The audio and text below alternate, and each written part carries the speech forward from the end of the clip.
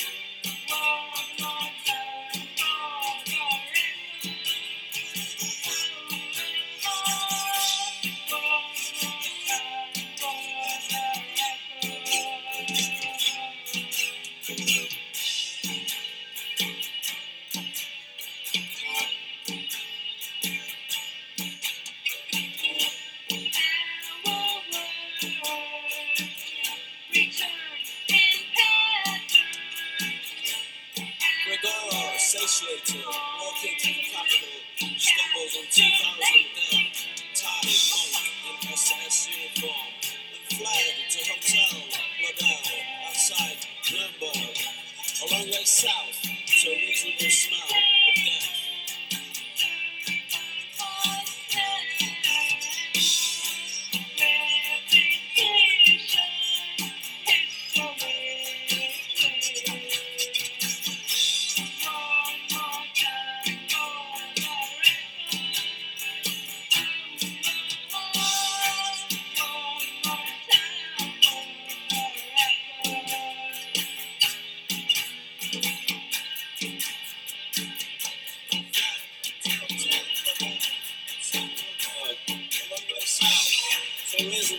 Smell of death.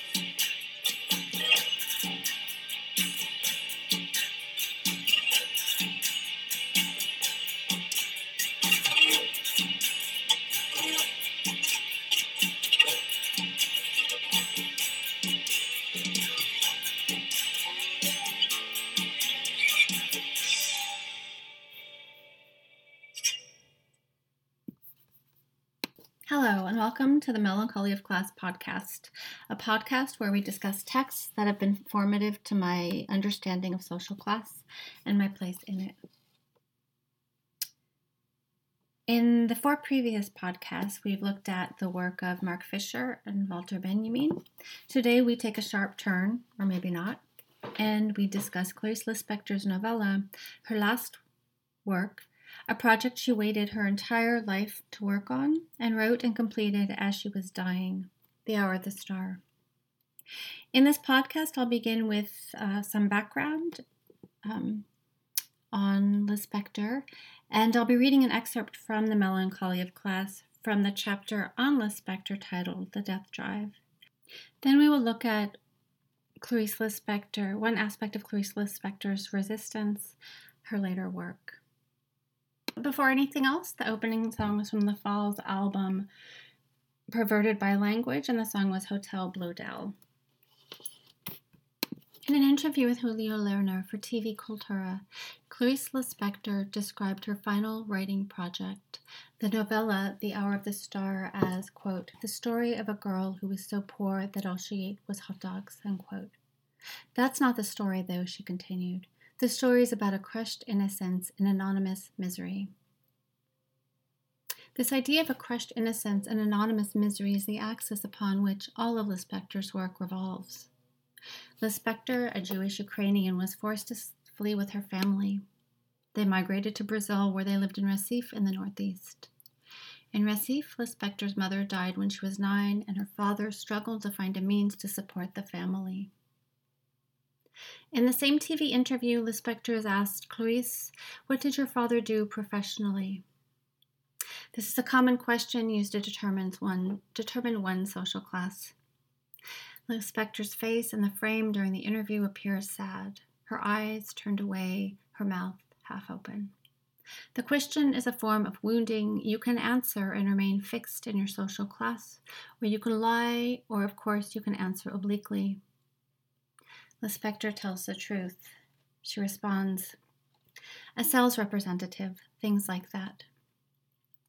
Indeed, the spectre was intimate with precarity.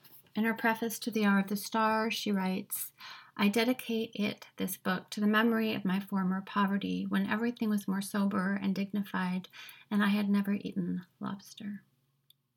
My truest life is unrecognizable, the spectre writes in The Hour of the Star. Extremely interior, and there's not a single word that defines it. This sentiment of being inexplicable to others speaks directly to the spectre's own experience. Though the child of immigrants raised in poverty, when Lispector became a recognized writer, she appeared to the Brazilian middle class as a member of their class, and yet at the same time she appeared mysterious, an enigma. This seeming strangeness is due to the middle class's blindness to the working class. They are unable to comprehend Lispector because they are unable to see beyond the confines of their own social class. Like Barbara Loden, who appears incomprehensible to middle-class women, Lispector excised from her social class with her melancholia, her alienation from middle-class society, and her removal from the literary world appears incomprehensible as well. By marrying her law school classmate, Maury Gargal Valente, who upon graduation became a diplomat, Lispector moved from the working class to the middle class. Lispector never abandoned her origins, though, continuing to write about the poor and marginalized up until The Hour of the Star, written as she was dying. Her childhood always remains intact in the work and within her. O manifesto da cidade, she writes, that is the river, that is the clock, it is Recife. I see it more clearly now. That is the house, my house, the bridge, the river, the prison, the square blocks of buildings, the stairway where I no longer stand. Like Macabea, the female protagonist in The Hour of the Star, who, Lispector writes, always noticed small and insignificant things. Lispector remained similarly acutely aware of the world, seeing everything.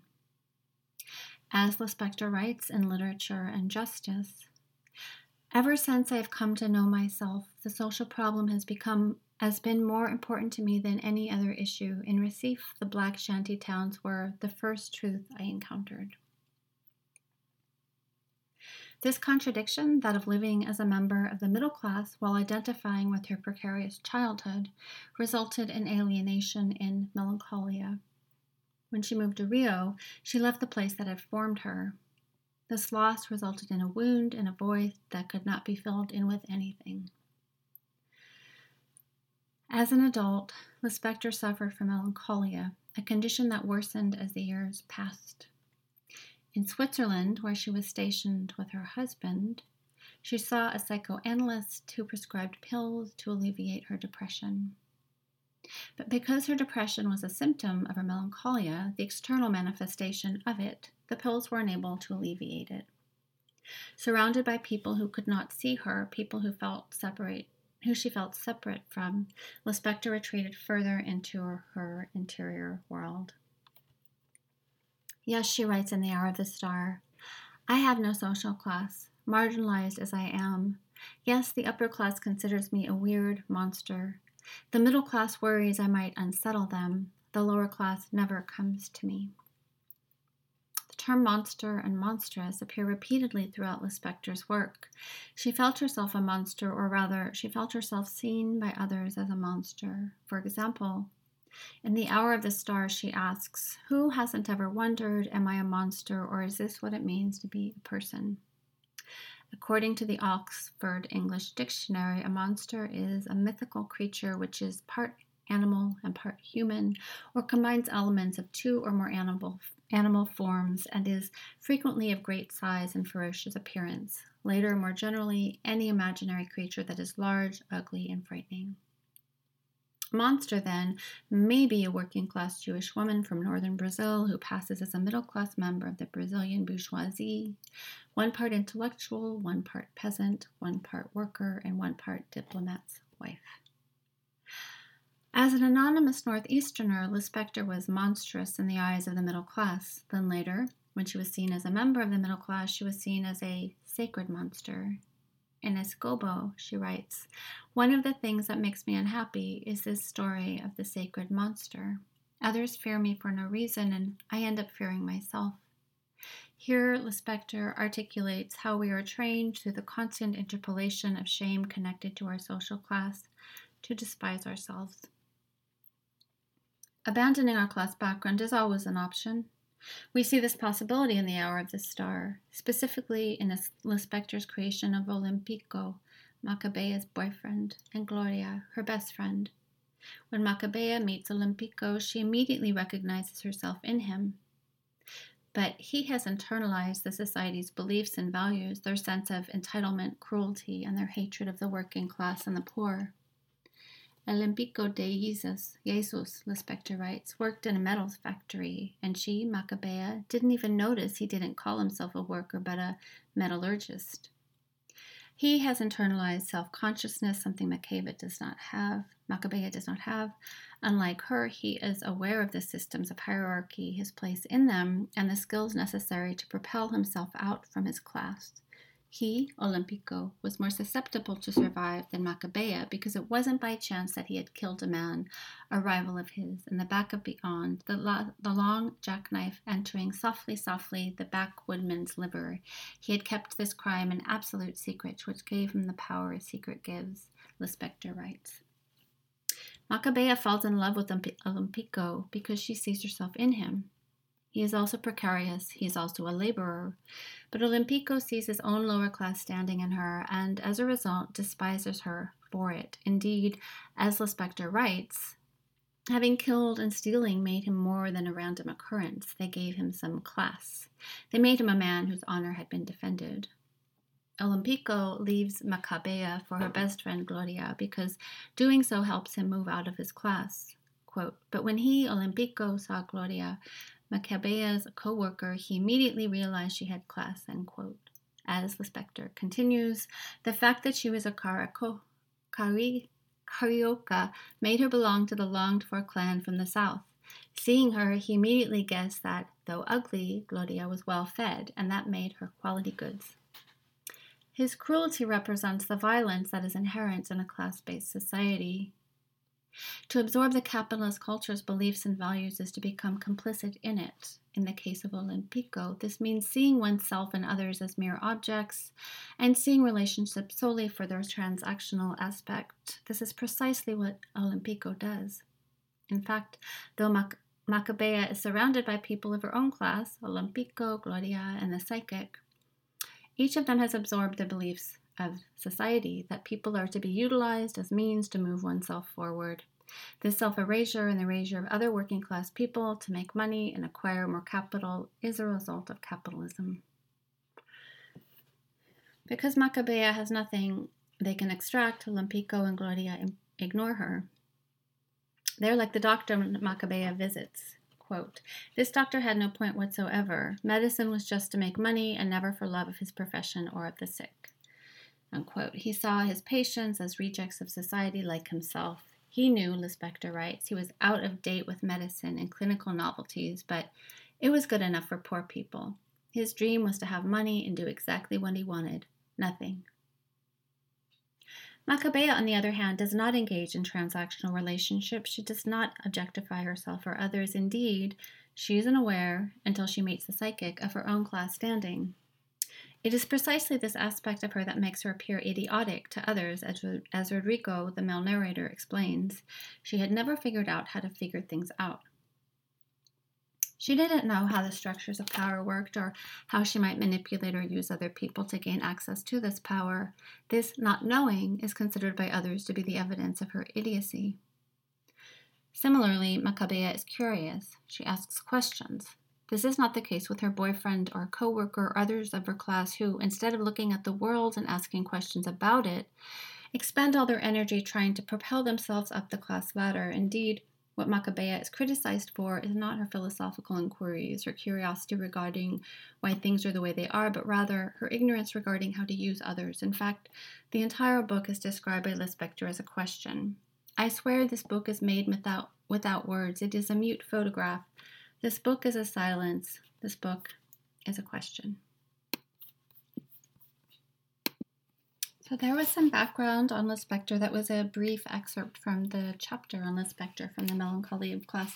And now I want to talk more specifically about one form of her resistance to assimilation and focus specifically on her late writing, which is The Hour of the Star, of course, and also some of her short stories that she wrote toward the end of her life.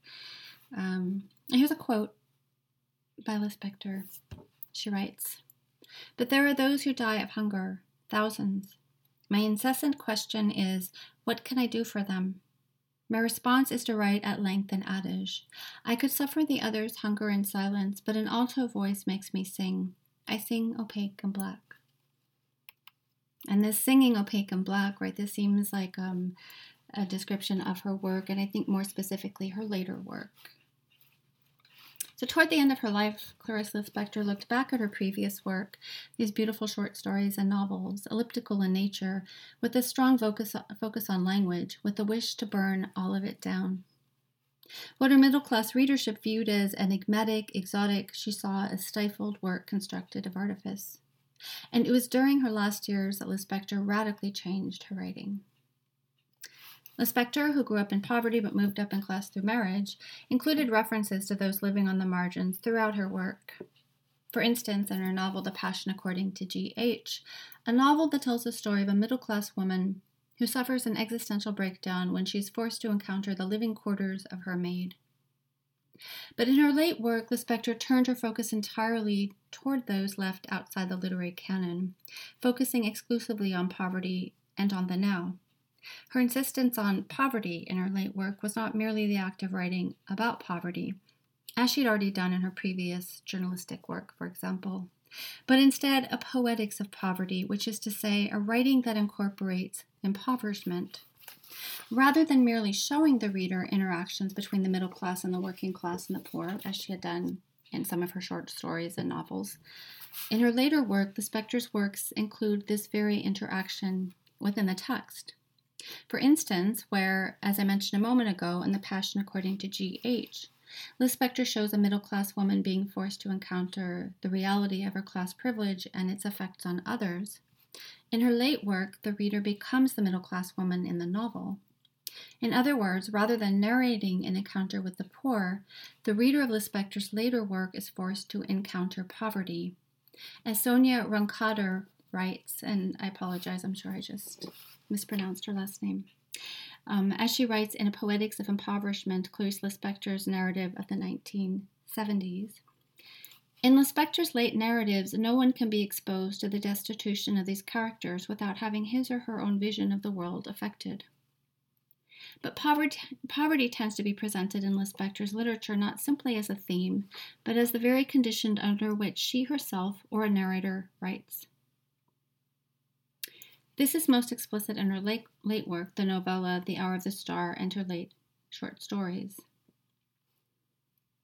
This change in her writing aesthetic came about due to her increasing concern about social class. The work she made during these years, writing that includes The Hour of the Star and the short story Beauty and the Beast or the Enormous Wound, was diaristic, making use of montage, fragments, paratexts, and topics that the literary world deemed or deems unworthy, poverty, for instance, and the abject. The result are texts that neither describe nor are mere aesthetic constructions, bringing out pleasure or escape for the reader, for example. Rather, it is writing that conveys real life. As Roncader writes, Lispector's late style, a declaration of war against her own previous aesthetics and on the institution of literature, coincided with the entrance into her writing of degrading images of poverty and starvation. Her final work, The Hour of the Star, a short text chronicling the life and demise of a young working poor woman, exemplifies this type of writing. At the opening to the text, Lispector writes the following: "Even as I write this, I feel ashamed at pouncing on you with a narrative that is so open and explicit. A narrative, however, from which blood surging with life might flow only to coagulate into lumps of trembling jelly. Will this story become my own coagulation one day? Who can tell? If there is any truth in it, and clearly the story is true even though invented, Let everyone see it reflected in himself, for we are all one and the same person. And he who is not poor in terms of money is poor in spirit or feeling, for he lacks something more precious than gold, for there are those who do not possess that essential essence. How do I know all that is about to follow if it is unfamiliar and something I've never experienced? In a street in Rio de Janeiro, I caught a glimpse of perdition on the face of a girl from the Northeast. Without mentioning that I myself was raised as a child in the Northeast. Besides, I know about certain things simply by living. Anyone who lives knows, even without knowing that he or she knows. So, dear readers, you know more than you imagine, however you may deny it. In addition to this form of direct confrontation with the reader, a strategy Lispector employs throughout the book through the voice of her male narrator, she also describes her main character, Macabea, without romanticism. Macabea, who may or may not be constructed loosely on Lispector's life herself, her own life, is not presented as an aspirational character. Lispector does not utilize the usual trope of the working class, working poor character overcoming societal difficulties and then moving up the class ladder. To be clear, though she was not transformed into a polished middle-class character in a story of overcoming all odds, Macabea is indeed a heroine, a saint-like character with a rich interior life, a thoughtful and insightful protagonist. By merely portraying poverty and the lives of the working class as they are, without romanticizing or aligning them with stereotypes or tropes, Lispector is already engaged in an act of transgression, forcing the reader out of her comfort zone, presenting her with a series of existential shocks, each with the possibility of shocking her awake from her ignorance, willed or otherwise. Along with presenting the reader with these existential shocks, vis-a-vis her portrayal of the world as it is, Lispector's texts also include a number of what can be considered deconstructive devices, such as her dedication by the author and her inclusion of a list of 13 possible alternative titles, one of which is the author's name. Each of these possible titles are possible readers' commentaries on the text, on the plight of Macabea. Take, for example, The Hour of the Star, It's All My Fault, or Let Her Deal with It. By presenting these possible readers' reactions prior to the text, Lispector is, in a sense, negating these possible readings. In other words, before the reader enters the text, Lispector has already provided the reader with possible errors in the reader's reading. Lispector is well aware of her audience's inability to see reality for what it is. Specifically, she is aware of their inability to see the working class and the poor at all. She is aware of the existential shock that occurs when the middle class are forced to see the reality of their own class and its effect on others. In other words, she is aware of the inherent dangers that her audience, the middle class, is reading her text with their cultural privileges and biases, their blind spots. Utilizing deconstructive devices like the list of 13 possible titles, Lispector is able to both acknowledge that this possible blind spot exists, while at the same time she's engaging in an active intervention with it. In addition, in The Hour of the Star, Lispector explains how she has utilized punctuation in order to delimit meaning. She writes, "If instead of a period it were followed by ellipses, the title would be open to possible imagining of yours, perhaps even depraved and pitiless." In Lispector's 2-page dedication titled Dedication by the Author, actually Clarice Lispector, she again acknowledges the reader's possible blind spots. The author is Lispector, not the male narrator she invented for the book, not Macabea, the female heroine and protagonist.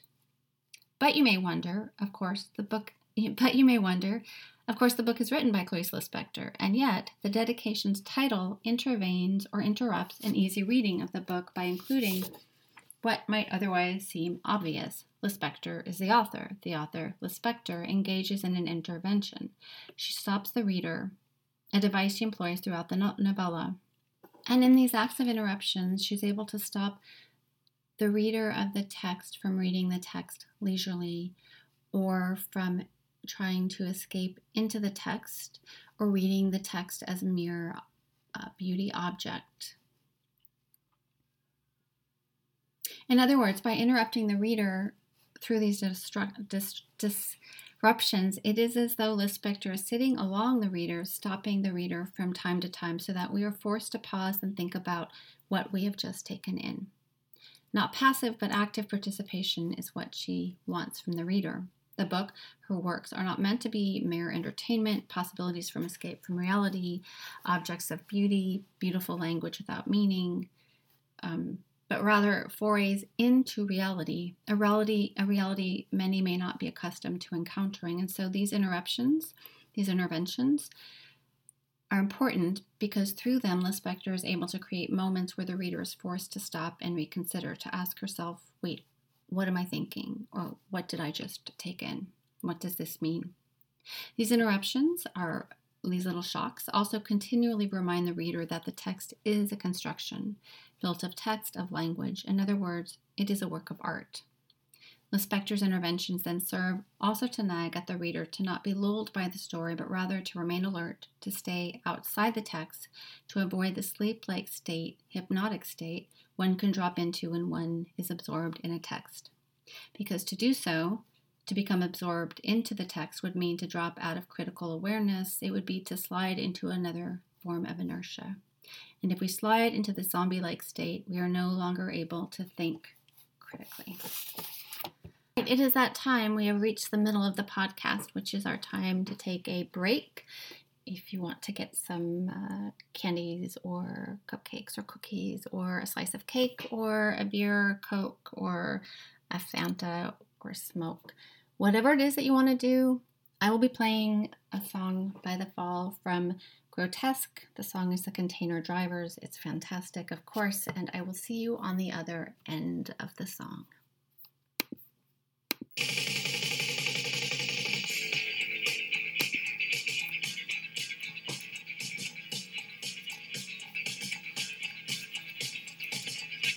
£8,000, they sweat on their way down.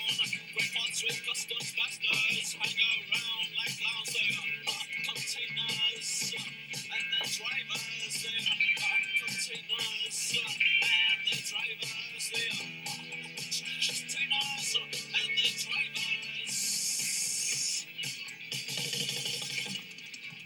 But indigestion, but malretention, speak for their wages. Sometimes on short sleeves, sometimes on short sleeves. The container drivers and the drivers, containers, they are containers and the drivers, they are. We're gonna come back for 2 days. We're gonna great for 2 days. Train line, stone and grey. Roll on, they are containers and the drivers, they are containers and the drivers, they are containers and the drivers. The last is on the co-op jeans. This is not their town. Big cigars come out of the ground. Sweat on their way down. Sweat on their way down. They are containers and the drivers.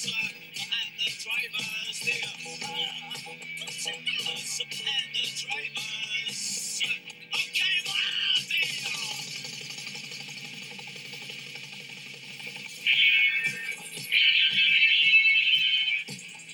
And Jack's a distant relation. Communists are just part-time workers, and there's no thanks from the loading bay ranks for the containers and the drivers. They are containers and the drivers. They are containers and the drivers.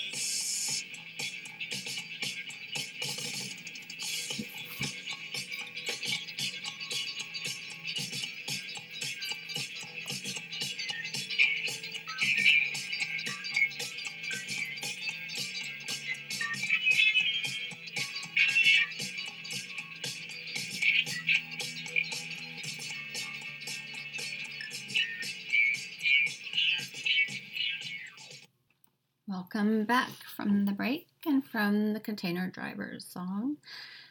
So it's not a coincidence that I'm playing The Fall, although I play The Fall all the time, so it often is a coincidence. But in this case, I think when I talked about the fall before, or rather Mark Fisher's essay on the fall, I talked about the similarities between Marky Smith's work and life and Lispector's. So I just want to say a few more things about that, because I think that by talking about Marky Smith's work, when we go back to Lispector, we can get a better, more illuminated idea. So Marky Smith, right, the fall, created work that defied category in the music, lyrics, and the cover art, as well as the band's resistance to listing their song lyrics in the album's liner notes, and the continual breaking apart and reassembling of the band, right? He was always placing new musicians into the band. So this is the band itself then continually breaks apart and then reassembles, resisting any fixed identity. This is also, of course, true with Marky Smith, while at the same time resisting being misunderstood as a spokesperson for any one group. And this is specifically with Marky Smith, not resisting being seen as a spokesperson for the working class. He resisted that role. He resisted all roles. Then furthermore, the creation of a palimpsest, right? The very songs, the structure of the songs are palimpsestian, a fabric constructed from multiple discrete and overlapping layers is implicit in all aspects of Marky Smith's work. This is, of course, similar to Lispector's work, right? Both Marky Smith and Lispector utilize paratext when the result of the paratext is its simulation of the now, right? Rather than narrating a story in a seamless stream, the paratext, created as it is with multiple layers of fragmentary text, is similar to the very way that we experience the world. It is also similar to the way memory works and the way that we think. Fragmentary with bits of text and images from childhood, for example, from yesterday, and also from the imagination, all coalescing into one fluid amalgamation. As a result, such works are inherently nearer to the original lived experience being relayed, like Walter Benjamin's Textum, what he describes as work that incorporates both what is remembered and what is not. The reader, or in the case of the fall, the listener, finds themselves experiencing the event being relayed rather than merely reading about it, which is to say, merely being kept outside of the encounter being described, an outsider observing with the power and relief of distance. In contrast, when we encounter work that is constructed via paratexts, we find ourselves inside the experience being relayed, not kept safely outside of it. This aspect is political, of course, as Benjamin writes, when we write in a flat manner, giving the reader or listener a sealed-off perfect product, the lives being described are at the mercy of the artist or writer, creating an inherent hierarchy of power. The writer names the world, the people within it, and as a result, the reader or listener aligns with the writer and is automatically placed above those who are being described. She's in a morally superior position. Conversely, when writers or artists construct from the now, showing the reader or the viewer the world as it is, pressed up against them in that moment with no context or explanation, without the voice of authority, no godlike figure who names and places meaning, the reader or viewer understands implicitly that the world and the people being shown are equal to the writer, the artist, and thus to the reader and her world. In Mark Fisher's writing on the fall, he writes of how Smith's use of the paratext is especially fascinating because his use of paratext itself bleeds out beyond the page of the lyrics out into his life. Not just the music and lyrics, in other words, but the album covers, the interviews, and so on. And I think this is also true for Lispector, right? So in the television interview that I mentioned, and also in other interviews and in her writings, and also at conferences where she spoke, she was always complicating things further, or this is an interesting thing that Marky Smith did. So he didn't disavow, he didn't say one thing and then say, that's not true, I didn't say that, or some other similar behavior or act.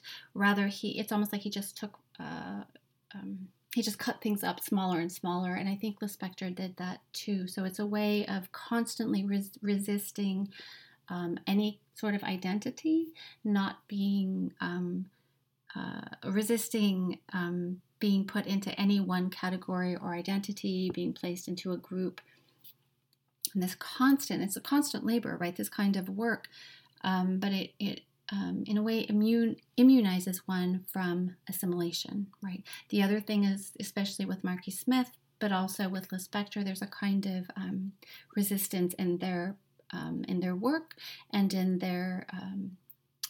the way they are in the world. It's like a no, right? When Lispector is in the TV interview, her stance, the way that she's sitting, her body, the way that she holds her body, the way she speaks, and her answers are all a kind of no. And of course, Marky Smith is the same way. So it's this constant resistance. It's a labor. It's work at making oneself not digestible. And I think this is a really important aspect when we think about Lispector's work. Of course, also Marky Smith, but we're talking about Lispector right now. So I wanted to throw that in. So now I'm going to go back to where I was before when I was talking about Lispector and her work with the text. So another form of intervention that Clarice Lispector utilizes occurs in the creation of the text and the very making of it. In her late work, Lispector began constructing her work through fragment. Specifically, she would write on scraps of paper, receipts, bar napkins, and so on what was actually happening in the moment. Then she would combine these fragments into a text, sort of through montage or collaging, right? When reading such works, the experience one has is of both being in the moment that is being described, as if one is experiencing what is being portrayed, as opposed to being told about it and being kept outside, a spectator. The work, in other words, becomes experiential, interactive. The reader is forced into the story and therefore forced into experiencing the reality. In this case, Lispector's writing about poverty and abjection. So then the reader is forced to experience something of that. As I mentioned a few moments ago, poverty is incorporated into the novella not only through its subject matter, the portrayal of Macabea, the non-aspirational heroine of the novella, a young worker who lives in poverty, but also through the structure of the text. First and foremost, Lispector incorporates impoverishment through the narrator, Rodrigo's telling of the story. In order to be faithful to the poverty of the story, Rodrigo announces that he must first abide by a number of rules. To begin with, he must begin the novella with no knowledge of how the story will unfold or of its ending. In order to remain faithful to the reality of the story, he must, as he states, relay the story in its raw state. Lispector writes, "This story consists of nothing more than some crude items of raw material that come to me directly before I even think of them."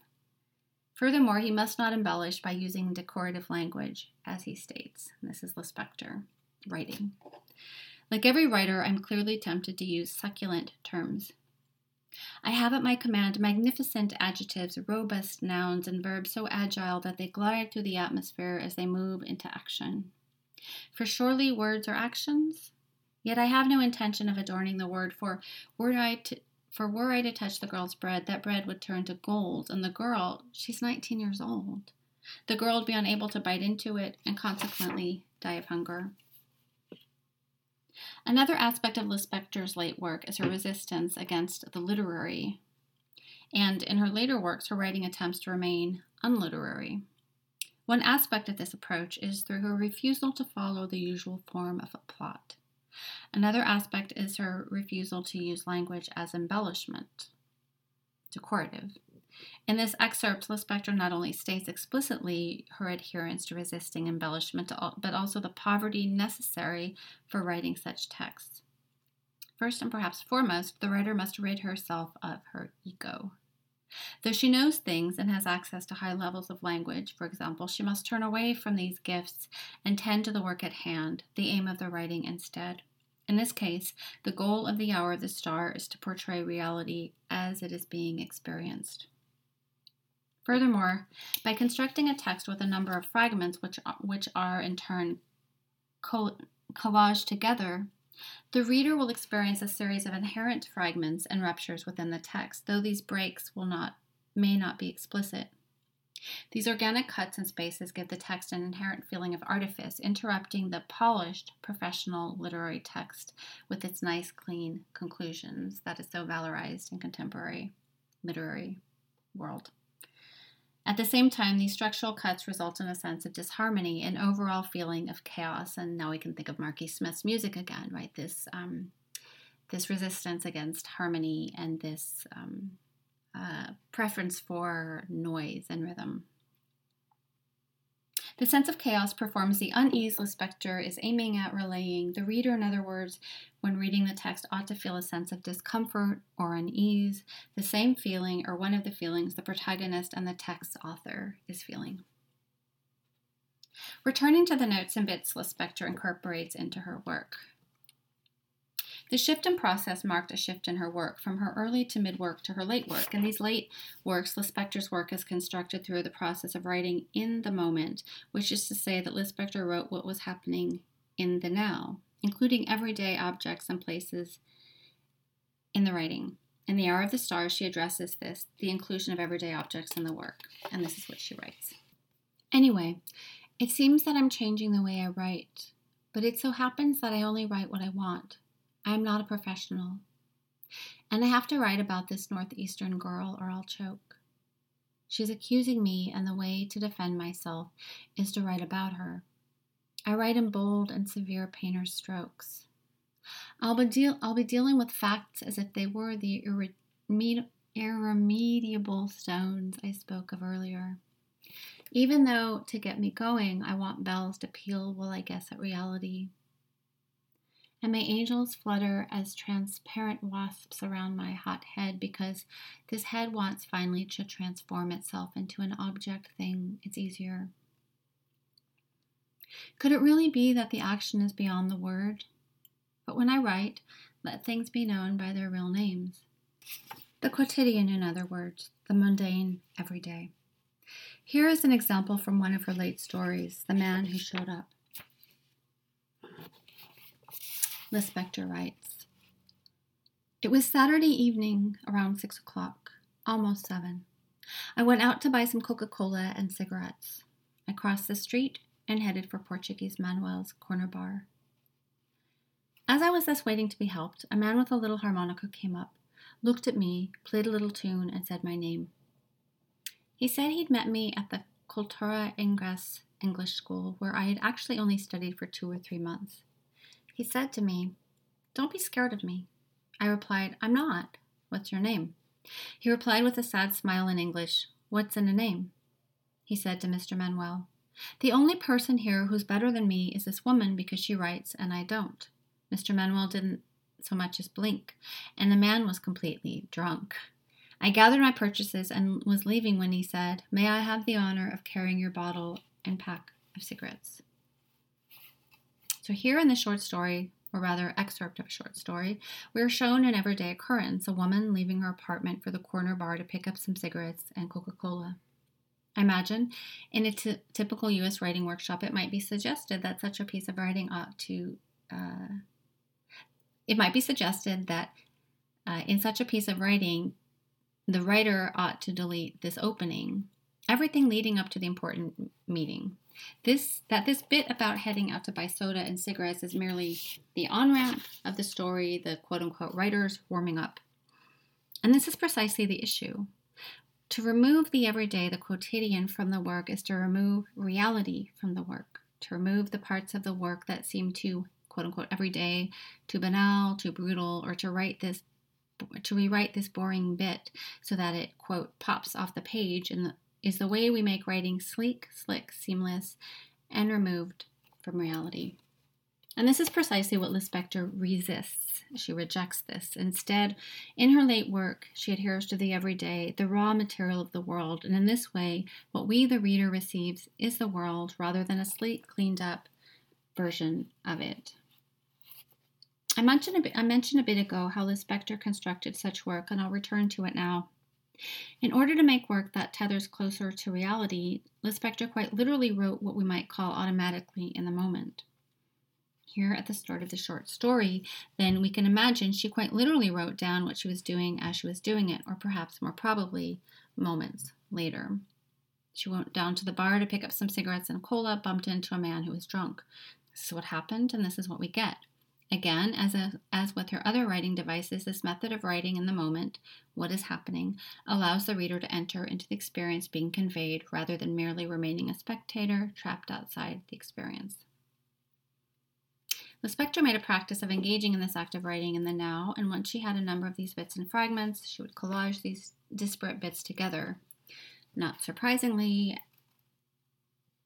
as you might have already realized, this is how our everyday lives are constructed. When we examine them, memory occurs as a series of slides or frames from a film.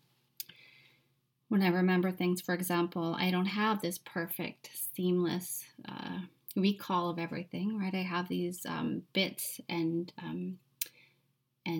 fragments of memory, of text. Somebody said something, or wait, I read this thing, or I saw this image. This is actually the way that our minds work. This is the way memory works, and this is how she's constructing it. Here in an excerpt from The Hour of the Star, where Lispector addresses this writing of the now. Here in an excerpt from The Hour of the Star, Lispector addresses this writing of the now explicitly. She writes, I'd like to add by way of information about the young girl and myself that we live exclusively in the present because it is always eternally today and tomorrow will be today. Eternity is a state of things at this very moment. Furthermore, the encounter Lispector chronicles in this story, bumping into a man at the bar who suggests the speaker is, quote, better than he is because she is a writer, unquote, may or may not have happened. We don't know. Lispector may or may not have met a man at the bar who said this thing, and yet this theme of writers being more important than non-writers and, more specifically, members of the working class and the poor was a topic Lispector was passionate about, which is to say she felt quite strongly that this was not the case. In interviews, for instance, she was explicit about this, that writers were not more important than non-writers, and this belief is made clear in this piece of writing. Though the man believes he is less important than the speaker of the story because she is a writer, the story illuminates precisely the opposite. Resistance to knowing how the work will end and to creating a clean, seamless, cohesive piece, along with resistance to a literary aesthetic, regardless of whether this results in a work that appears quote-unquote ugly. These then are the three main components of Lispector's late work that attempts to portray reality, the world as it is, in all of its existential impoverishments. Lispector's insistence that the writer is not more important or better than the non-writer and or not more important or better than the worker is, I think, related to her insistence that she is not a professional writer, something that she repeatedly stated in interviews and elsewhere. As Adam Schellhaus writes in Anti-Literature, The Politics and Limits of Representation in Modern Brazil and Argentina, when asked of her outsider yet consecrated position in the Brazilian and Latin American literary traditions, Lispector never hesitated to mark her distance. In the TV interview that I spoke of earlier, when asked about her professionalism, Lispector insists that she is not a professional and that furthermore her freedom is a result of her not being a professional writer. In that same interview, she explains that she writes when she wants to, as if her writing were a hobby, something to do to pass the time. In both of these stances, Lispector resists the valorization of the writer and of literature. Here she's commenting upon the distance between the literary world and the world of the poor and the working class, as Schellhaus writes, against professionalization and etiquette, straying from what she called the superficial world of literary writers. Lispector's constructivist approach turns on problematizing the separation between writing and life. The consummation of her vision, what she called a language of life, implies an exodus from the Latin American literary regime of representation. Resisting both the experimental writing that could be experienced as mere aesthetic or wordplay, and the identitarian writing that serves to categorize writers according to their identity, Lispector's work does neither. I'm not an intellectual, I write with my body, she writes in The Hour of the Star. Writing from the body and its affects, the writing itself resists categorization. It also insists on its reliance on the wound. The author is hurt, she is traumatized by the world, and this wounding is lifted and dropped into the writing. Examples of this are found in The Hour of the Star, where the male narrator, Rodrigo, writes of the pain of narrating the story of the poverty-stricken protagonist, Macabea. This also occurs with Clara in Beauty and the Beast or The Enormous Wound, who upon who, upon encountering the reality of poverty in the figure of the beggar she encounters on the side of the street, is herself wounded. Indeed, the spectre copies her internal world down to the letter. As she writes in The Hour of the Star, quote, "What I have to do is copy myself out with the delicacy of a white butterfly." The spectre was familiar with the literary world, both the establishment and with their writing. She resisted it and what she saw as an elite enterprise responsible for creating categories based on hierarchies, a reflection of a class-based culture. Literature, she writes, is a detestable word. It is outside the act of writing. Indeed, in her televised interview, she stated that the writer's role is to speak as little as possible. And in The Hour of the Star, she wrote, "I'm absolutely tired of literature. Only muteness keeps me company. If I still write, it's because I have nothing better to do in the world while I wait for death." I'd like to end the podcast by sharing with you an excerpt from the interview, the TV interview I keep referring to. So what we're going to do is we're going to end with a very short excerpt from this. Of course, the interview is in Portuguese. So if you are fluent in Portuguese or you know the language, then you are lucky. The rest of us will merely listen to the spectre talking and not understand. But I wanted to say that thank you, as always, for joining me listening to this podcast. If you have questions or comments or thoughts or want to reach me otherwise, you can email me at themelancholyofclass@gmail.com, and I will do my best to respond to you in a reasonable amount of time. I wanted to let you know, too, about the next 2 podcasts coming up, and we air every 2 weeks. So the next one will be running on the 18th. Oh, sorry. No, on the, it'll be running in 2 weeks about. In any case, the next podcast, I will be talking about Margaret Duras, and then the one after that, I'll be talking about Jean Genet. So we're taking a little slight turn, and then towards the end of the podcast, we're going to return to some philosophy and psychoanalysis. So thank you again for joining me, and I will see you in 2 weeks.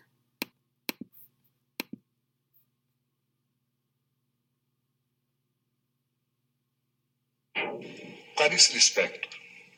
De onde vem esse Lispector? Eu não sei, eu perguntei, é um nome latino, né? E eu perguntei ao meu pai